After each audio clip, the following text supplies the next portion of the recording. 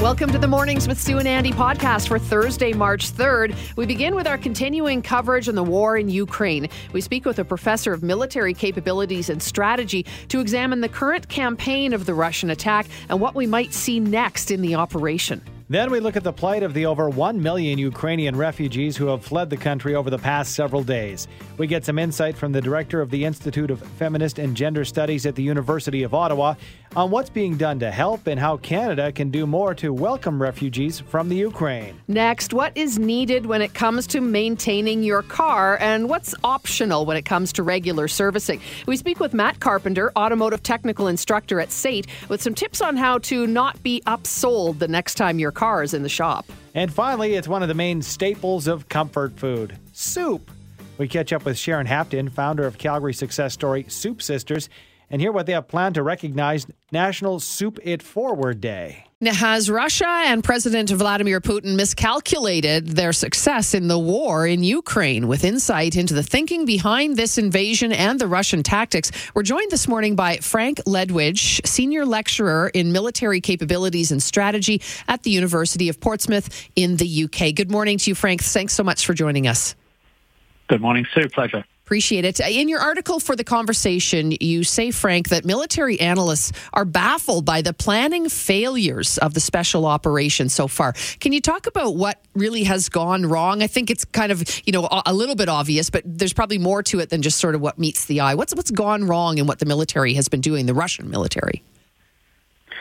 Okay, so the first thing is that everybody's surprised by the lack of a combined element to this. So, in other words, the missing Air Force. Now, obviously, there have been air activities. We've seen jets shot down on both sides. We've seen a few helicopters. We've seen some failed, what are called air mobile assaults, which is where you get paratroopers coming in by helicopter to land. Those have been defeated. What we haven't seen, apparently, yet, is the Russian forces taking or gripping hard what's called control of the air. Now, that's the first thing. If British, Canadian, US forces were going to cross the border into an enemy state, the first thing we would do is take control of the air, which is to say, before a soldier set across the border, we'd make sure they weren't going to be attacked from the air. And then we would use that control to bomb the enemy freely. Now, the Russians haven't done that. And as a result, they found themselves in difficulty. Second thing, logistics. They have clearly failed properly to prepare their logistics, their ammunition, and field supplies. So it's interesting to me, to a certain extent, Frank, what you're saying rings true from a lot of the analysis I've heard and seen over the past handful of days, which was, one path could have been shock and awe, and the other could have been the path that they've taken. So where do we, split the difference now? What do you think we're going to see strategically from the Russians moving ahead?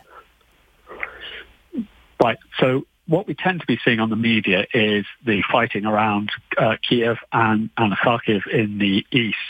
But what we're not seeing so much of are the more successful operations the Russians are conducting in the south.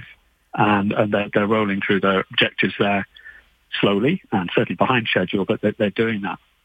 What we can expect, though, in the center of gravity, which I would suggest is Kiev and the leadership of Ukraine, so that's the main target, is once they've managed to sort out the logistics and perhaps do a little bit more in taking down the Ukrainian air defense system, we're going to see Kiev gradually getting surrounded and strangled. And then we are going to see, I suppose you could call it shock and awe, but I don't think any Kievans are going to be shocked by it or awed. They're just going to be injured and killed and have to watch on. What we're going to see is the Russian army default to its natural response in situations like this. We've seen it in Grozny in 94 and 99. We've seen it in Aleppo in 2016, which is indiscriminate shelling to break the will of the population to resist. And we may see that for some weeks. Frank, what is Putin's goal and end game here? Is it more than just meets the eye? He's told us what his strategic objectives are. I would suggest they're threefold. He said that he's going to denazify, which in his rather sick, entirely inaccurate, rather completely let's just say, when it's deliberately mendacious, denazified, which basically means we can translate that into depose the government. He has also said he's going to demilitarize the regime, which means break the Ukrainian armed forces and resistance. And he's also talked about, I mean, it's a bit unclear in the English translation, but blurring the borders between Ukraine and Russia, which is essentially to return Ukraine to what some theorists would call sphere of influence, but you and I might call control. Those are his objectives, and I think they're maximalists, which means that I don't think they're going to stop at Kiev or Kharkiv or even the east of Ukraine. I think their objective is to take the country, and they're going to have real problems doing that because they've only deployed the first echelon, and they've almost no reserves, and their logistics are very poor. Ooh, yeah, it's interesting to hear that because, you know, what we're seeing is also the fight that the Russians were perhaps not expecting from the Ukraine, not just the Ukrainian military, but citizens who have been instructed to you know, make these Molotov cocktails. So even if we were to look weeks from now and, you know, see Russians, you know, having control over this country, the resistance, this is not something that we're going to see for months. This could go on for years, couldn't it, Frank? Yes, it could. The big variable there is the leadership in Russia. If the leadership in Russia remains as it is, that is the case. If it doesn't, then maybe we won't be getting any less nationalistic people in charge. I mean, the likely successors, and there are no successors that we can identify, the likely successors are going to have a pretty similar approach, but they may be more rational and they may calculate this is too much and try and come to a deal. But look, that's all in the future and tea leaves. For now, if Putin remains in power, yes, this war will go on for a long time. Do you see, Frank, any countries stepping in and actually putting boots on the ground to fight to ensure that Russia is not able to take over Ukraine? At present, the way things are going, no. However, I think it's a reasonable course of action for Western forces to consider the possibilities that, A, Russia may decide to pop over the border from Ukraine into Moldova. And that's a difficult consideration, but it's a bit complex. Or B, perhaps 1 or 2 years down the line, they may decide to have a go at destabilizing one or all of the Baltic states. Particularly, I think Latvia and Estonia there are vulnerable. In that case, yes, we're going to have, by law, actually, we're going to have a fight. For now, I don't see NATO intervening. I think the wind is blowing against a no-fly zone or aerial intervention. However, the issue there may be that if Kiev is savagely, brutally bombed, even more than we think it will be, and we see reports of large numbers of deaths and injuries on our phones and on our televisions, there may well be, I think it's possible, don't think it's likely, very, very strong pressure for some form of intervention, and that would be extremely risky. But I don't think it's going to happen, but the pressure will certainly build. Oh, absolutely. We appreciate your insight, Frank, and we might be talking with you again to get some more of that insight over the next few weeks. Thank you so much for your time. We appreciate it. With pleasure. Thank you, Andy. That is Frank Ledwidge, Senior Lecturer in Military Capabilities and Strategy, University of Portsmouth. The number of Ukrainians fleeing the country grows by the hour, with details on efforts being made to help Ukrainian refugees and insight into what Canada's role will be in this process. We are joined by Jamie Liu, law professor and director of the Institute of Feminist and Gender Studies, the University of Ottawa. Good morning to you, Jamie. Good morning. Well, and I know that, again, this does unfold hour by hour, so a lot of clarity. We're still looking for it, but what happens to these displaced people after they make their way out of the Ukraine? Well, people who are leaving Ukraine have a very long journey ahead of them. While we're focused on the actual act of crossing the border, many people need to find immediate shelter. People with children need to access things like diapers and formula and baby food. So all of these logistical things are challenging. And once people find shelter, it's a matter of determining where they can stay for a semi-permanent period of time. And given that this recent escalation of the war in Ukraine has only been occurring for a week, it's hard to say how protracted or how long this invasion will occur. And so people have to make difficult choices. Do they wait it out? Do they decide to go somewhere more permanently? it's going to be a long road, and people will have to make difficult decisions. So, Professor, what is the international community doing then to step up and help resettle Ukrainian refugees? I mean, what happens? They cross the border into another country, and then how does Canada get folks coming here? How does it work? Yeah, I actually understand from Twitter that Minister Sean Fraser is currently making an announcement on this, so it could be changing as we speak. But my expectation is that Canada will provide a specific program for refugee resettlement for Ukrainians. I would expect no less, given the nature of the conflict and the invasion and the fact that there is an immediate need for a resettlement.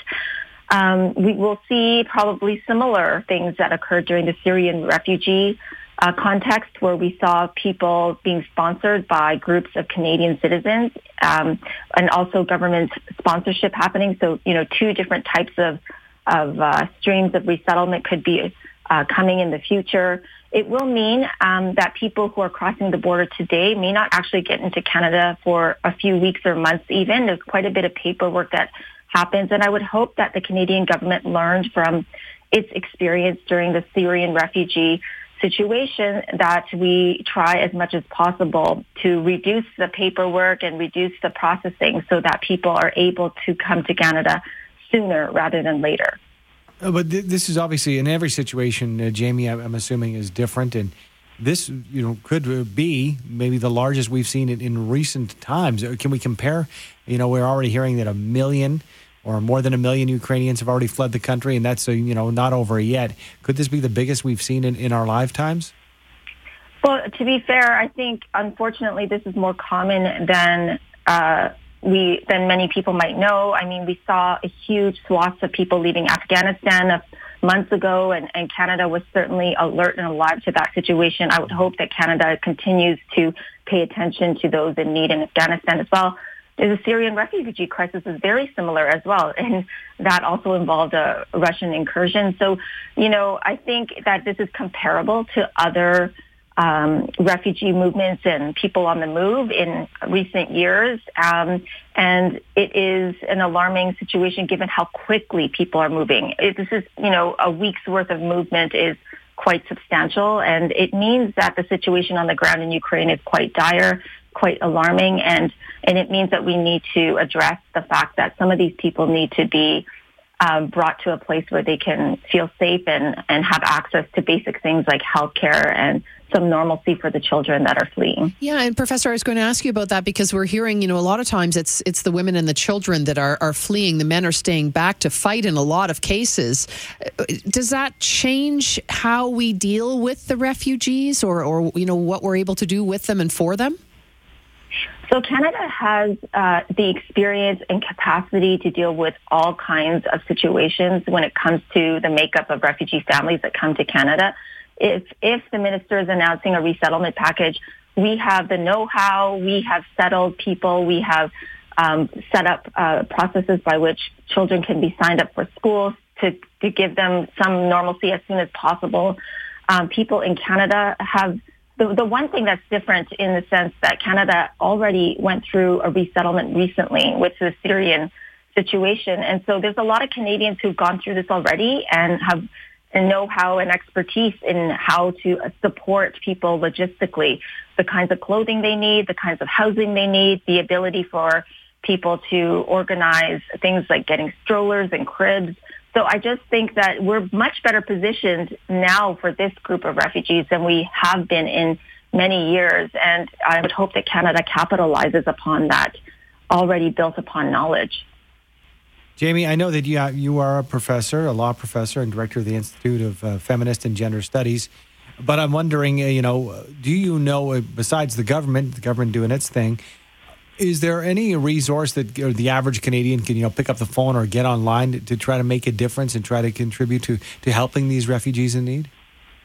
Yeah, there are several organizations right now that are receiving funds that will, provide humanitarian aid to Ukraine. So the Canadian Red Cross, I believe, is the Canadian government has already matched $1 million with the Canadian Red Cross, given the generosity already. But I think there is a continual need for that.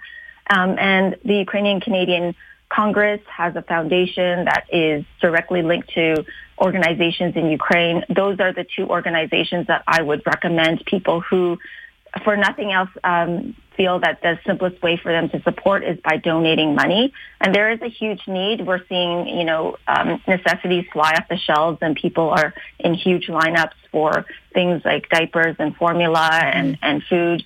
So I think if people feel the immediate need to support, this is the time now. I think in the months and weeks to come, there will be more need on the ground in Canada, hopefully. And that's where hopefully Canadians will also step up and volunteer to join refugee resettlement groups, hopefully, or, consider gathering donations for the groups of people that are starting out new lives in a foreign country. Mm-hmm. Thank you so much for your time this morning. Really appreciate your perspective, Jamie. Thanks. Thank you for talking about this. Thanks. Jamie Liu, law professor and director of the Institute of Feminist and Gender Studies at the University of Ottawa.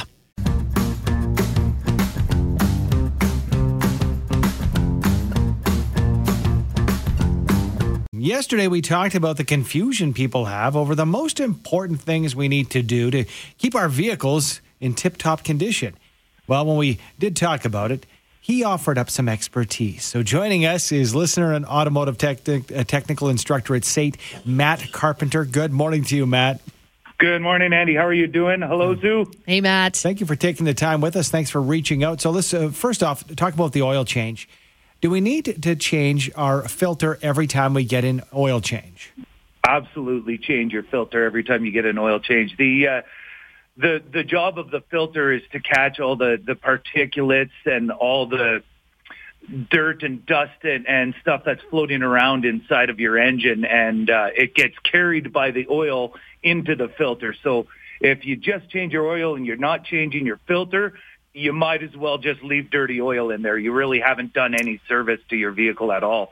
So, absolutely, when you change the oil, by all means, change the filter as well. All right, fine, Matt. Second best every other time? Would that be okay? Or do you really highly think that it should be done every time? If you're waist deep in water, you might as well swim. You've already bought a lot of oil. Fair. So why not throw a $10 filter on there as well? It's kind of one of those things. You've already spent the money and you put the effort in. Just do the job correctly. Okay, how about the air filter in the cabin? That seems to be a new thing that we get hit with. Do we really need to change the cabin air filter? Well, it's a HEPA filter, so it catches lots of small particulates. And really, it does get a lot of the dust and dirt out of your vehicles. But that's my instructor cap on talking to the students and what's the right thing to do. For my own personal vehicles, I'm not really wound up if I have dust or dirt in my vehicle. I drive with the window open quite often, and personally, I generally take those cabin air filters and I remove it from my vehicle, and I just don't put another one in. So there's some good advice and some bad advice there, but the reality behind it, if you have a dirty filter, you're going to have bad airflow in there, so you're not going to get your heat. Your window's not going to defrost or anything. So either have a clean cabin air filter or none at all, but don't just leave a dirty one in there permanently. It's like a dirty furnace filter in your house. Yep. You're better off just having the airflow in there. Matt, we've got less than a minute, but I'm wondering, any other must-dos that we should be looking at every 6 months or a year, besides following our annual maintenance guide? Any other things that we should do? Yeah, following the maintenance guide is vital, and I would say don't follow the maintenance that is posted on a lot of buildings and businesses. Go right to your owner's manual and look it up for your vehicle. And then I would also say take the time to walk around your vehicle every now and then and have a look at things objectively. And every now and then turn your radio off, turn the fan off while you're driving, and just listen to your vehicle. Be aware of what's going on in your vehicle. That would be my best advice. And then turn the radio back on, right? Absolutely. Yeah. I got you guys cranked 2 hours every day. I love it. Okay, well, thank you. You answered a lot of questions because it was about, yesterday, the discussion.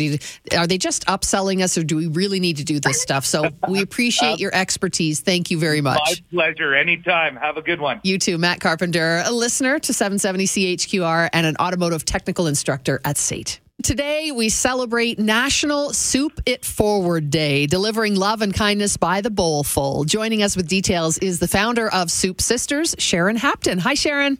Hi, good morning. Thanks so much for joining us. Andy and I know a lot about National Soup It Forward Day and about Soup Sisters. We've been chatting with you for years, but there may be some folks who don't know about your organization. So tell them. Okay. Well, Soup Sisters is a nonprofit organization that was established here in Calgary on March 3rd, actually, 2009. And since that time, we have delivered soup to over 3 million people in the country. Fresh, hot, delicious soup, typically made at community events, which changed, of course, in March 2020. But, the soup must go on, and it has continued to. We still deliver 5,000 pounds of soup a month to Canadians in need. Wow. Well, you know what? The soup must go on. I love that. That sounds fantastic. And going on, it's the significance of March 3rd, you mentioned. In a couple of hours' time, you're going to be kicking off a very interesting event. Tell us about this. Oh, I'm so excited. We have partnered with YYC Food Trucks, and they are going to serve with us 750 kids a hot lunch, chicken noodle, and an option for corn chowder because a lot of kids are gluten-free or halal. So we're bringing the two flavors en masse to the school. And we're going to serve them a hot lunch and just see the smile on their face. I cannot wait. Why soup, Sharon? Why soup, and why National Soup It Forward Day? Well, soup, honestly, Sue, I believe it's the universal comfort food. And I believe that 100% entirely. I've seen it over and over. So that's why the soup. And National Soup It Forward Day is to encourage everybody to get in on this very simple, tangible way of giving. Soup Sisters, we give, all year round, 365 days a year. We're busy, finding ways to reach people and connect with them through soup. But what Soup It Forward Day encourages is everybody to just make a bowl full of soup and deliver it to a friend, a neighbor, a stranger, anybody who you feel could use that comfort in their day. And that's a lot of people right now. Yeah. Let's talk about Sir John A. Macdonald School and what you're going to be doing as far as the choice. Why was this location chosen? Why is it important? You know what? This is a location that we have back pre-COVID made soup with. We would have their leadership class come and make enough soup with us the day before they were going to deliver it to their entire school. And we started having that discussion with them again and realized there's just no way we can do it with COVID. But because that discussion started and because it means so much to us to be able to do this, we just went to plan B, and that was to put the product that we have getting made every single month on these trucks, heated up, warm, and ready to deliver.